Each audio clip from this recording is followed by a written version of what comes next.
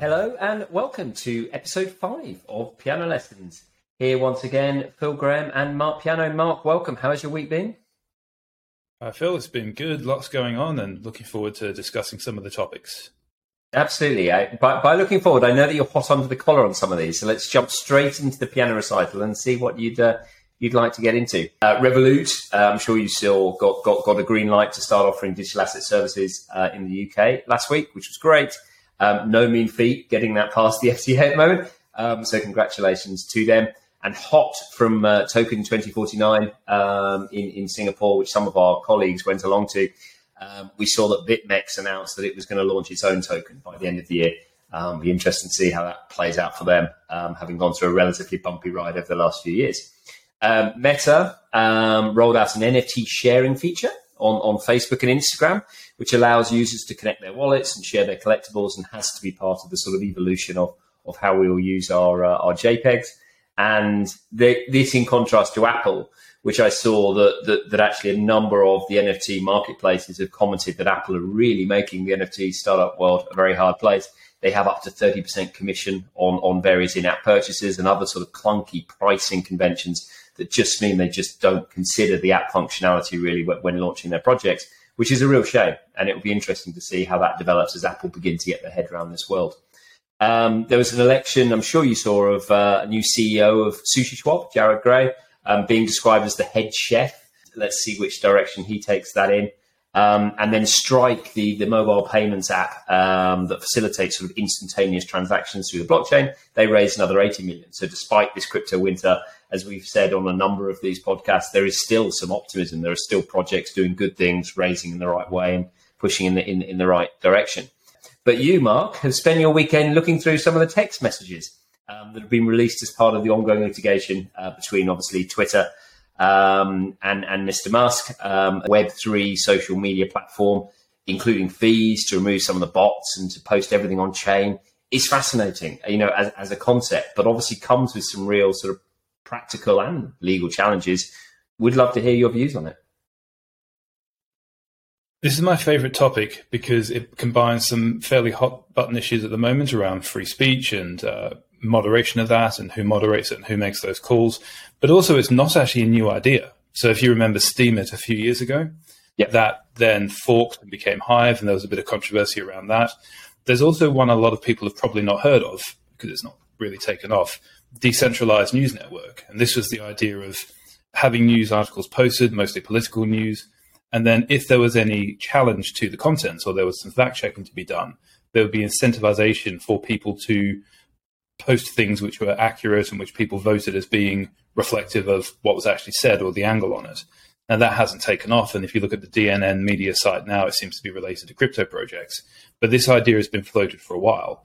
Some practical issues around it. It's expensive to write data to the blockchain, but also free speech. There's a line between that and posting and using illegal content. And if you write something to a blockchain, it's theoretically immutable. Now, files and videos are hosted on IPFS or other global file sharing sites, but the content itself, if that's written and hard-coded into the chain, that could potentially create some sticky issues around data privacy or facilitating criminal activity or even distributing the proceeds of criminal activity.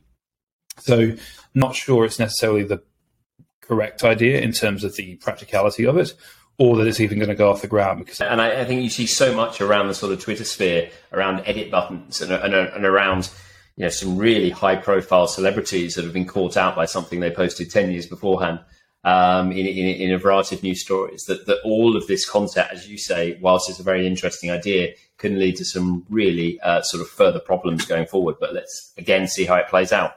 Right, onto the piano solo. This week, we saw the CFTC chairman saying Bitcoin could double in price if there's a CFTC regulated market. A slightly odd statement to hear from a regulator. All right, for a start, I've never heard a regulator make a statement like that. The idea that if you let us control things, you could make more money. So really? This is nuts. So there's a bit of context here. There's a turf war going on between the CFTC and the SEC as to who's going to regulate crypto. But the wider issue I have is that this is being positioned as if we regulate this space in a controlled and mature way, it opens the door for institutional flow or institutional players coming in. And my issue is that's not why this technology was created. It was created, after 2008, but it was a direct alternative to the existing central banking system and the problem of fractional reserve banks and the problems of bailouts and giving people a full moral hazard environment. And that's why Bitcoin was originally created. There was talk back in 2015, 16, 17 of banking the unbanked and democratizing access to finance and allowing people to organize and manage human affairs in a fair and verifiable manner.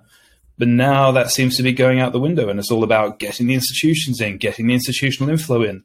What's the point of this tech if it's just going to allow the existing players to consolidate their positions or to create a new old guard? And if all of this stuff of actually helping people falls by the wayside, what's the damn point of doing it? So I can, on the one hand, there's that argument. On the other hand, I can see the benefit of a maturing market and maybe trying to get rid of some of the scammers and some of the nefarious actors. We don't have any kind of guidance in the US as to what this is going to take. There's a framework published. Who knows what that's going to be? Maybe it's case-by-case enforcement actions. Who knows? Who's actually going to be the regulator? We've got these two regulators duking it out. The whole space at the moment seems to be trying to work out where it wants to go and what it wants to be. Is it going to replicate the existing financial system with a little bit of innovation? Or are we genuinely going to see the ways in which people organize and transact with each other fundamentally change and become more accessible, which was the entire point of the whole thing? I'd have to say we obviously have an enormous amount of respect for the regulators around the world that are trying to get their minds around this cutting edge technology that changes every day. Same with the tax authorities, same with the legal advisors, same with everyone that is within this. We're all trying to understand it. We're all trying to interpret it. We're all trying to come at it in the right place. There is obviously this dream of what this world could become, what this technology could achieve. But it does have to come with clearly some form of guidelines, parameters, safeguards as to how it can be operated. Finally, the piano tuner. I strongly suspect this one has come from one of our litigation friends. Why aren't we seeing more of a blow up in litigation and insolvencies? We saw a whole raft, in and around the Luna crash and sort of the talk of a new crypto winter, but they seem to have slowed down. Do you foresee that there are still some fundamental sort of actions and issues that are going to play out and come through? I don't know, really, because we saw an immediate contagion with quite a few actors being affected by the collapse of Luna and that having a knock-on effect on certain lenders and funds. We've had certain funds blow up pretty quickly. Now, even though things seem to be a bit quieter and we're not seeing this widespread contagion affecting other markets, if you look at FTX, for example, they jumped in on potentially some not great commercial deals by their own admission, but they wanted to save certain players. I don't think we're going to see a continued spread of the contagion because I think it's been several months now and not everyone took the same position. We have to remember that just because a few players were affected by it doesn't mean everyone's going to be affected by it. Now, there's unforeseen consequences and there's certain concomitant effects of some of these insolvencies. I don't necessarily think we're going to see all the DAOs blowing up or all the funds liquidating or a whole bunch of shareholders suing Web3 projects. You've got to remember, even though we talk about digital assets, it's a very diverse space. And so just because there is an event doesn't necessarily mean everyone's going to get caught up in it. So we may do, we may not do. I think we've seen the worst of it over for now, and let's see what happens after that. I mean, I think on the fund side, obviously we saw 3AC and a few other smaller funds obviously have some serious problems. But fundamentally, there were three things there for me. The first one, that a well-structured fund with sensible legal advisors putting it together for you is able to deal with the sort of the slings and arrows that are thrown at you through these types of volatile markets. The second point is that investors in this space fundamentally are a lot more patient than they used to be.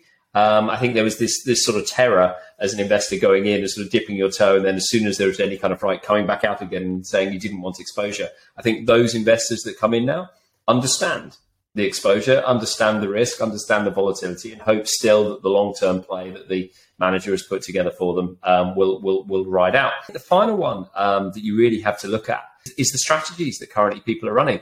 They're no longer sort of relatively simple strategies that will be fundamentally thrown out by these types of crashes and these types of effects. There are a lot more hybrid strategies. They are, as you say, going into the industry as a much more wide basis. They are looking at other different aspects of it to make sure that they're relatively well hedged against this type of environment. Thank you very much indeed, Marc, and see you next week. Thank you, Phil.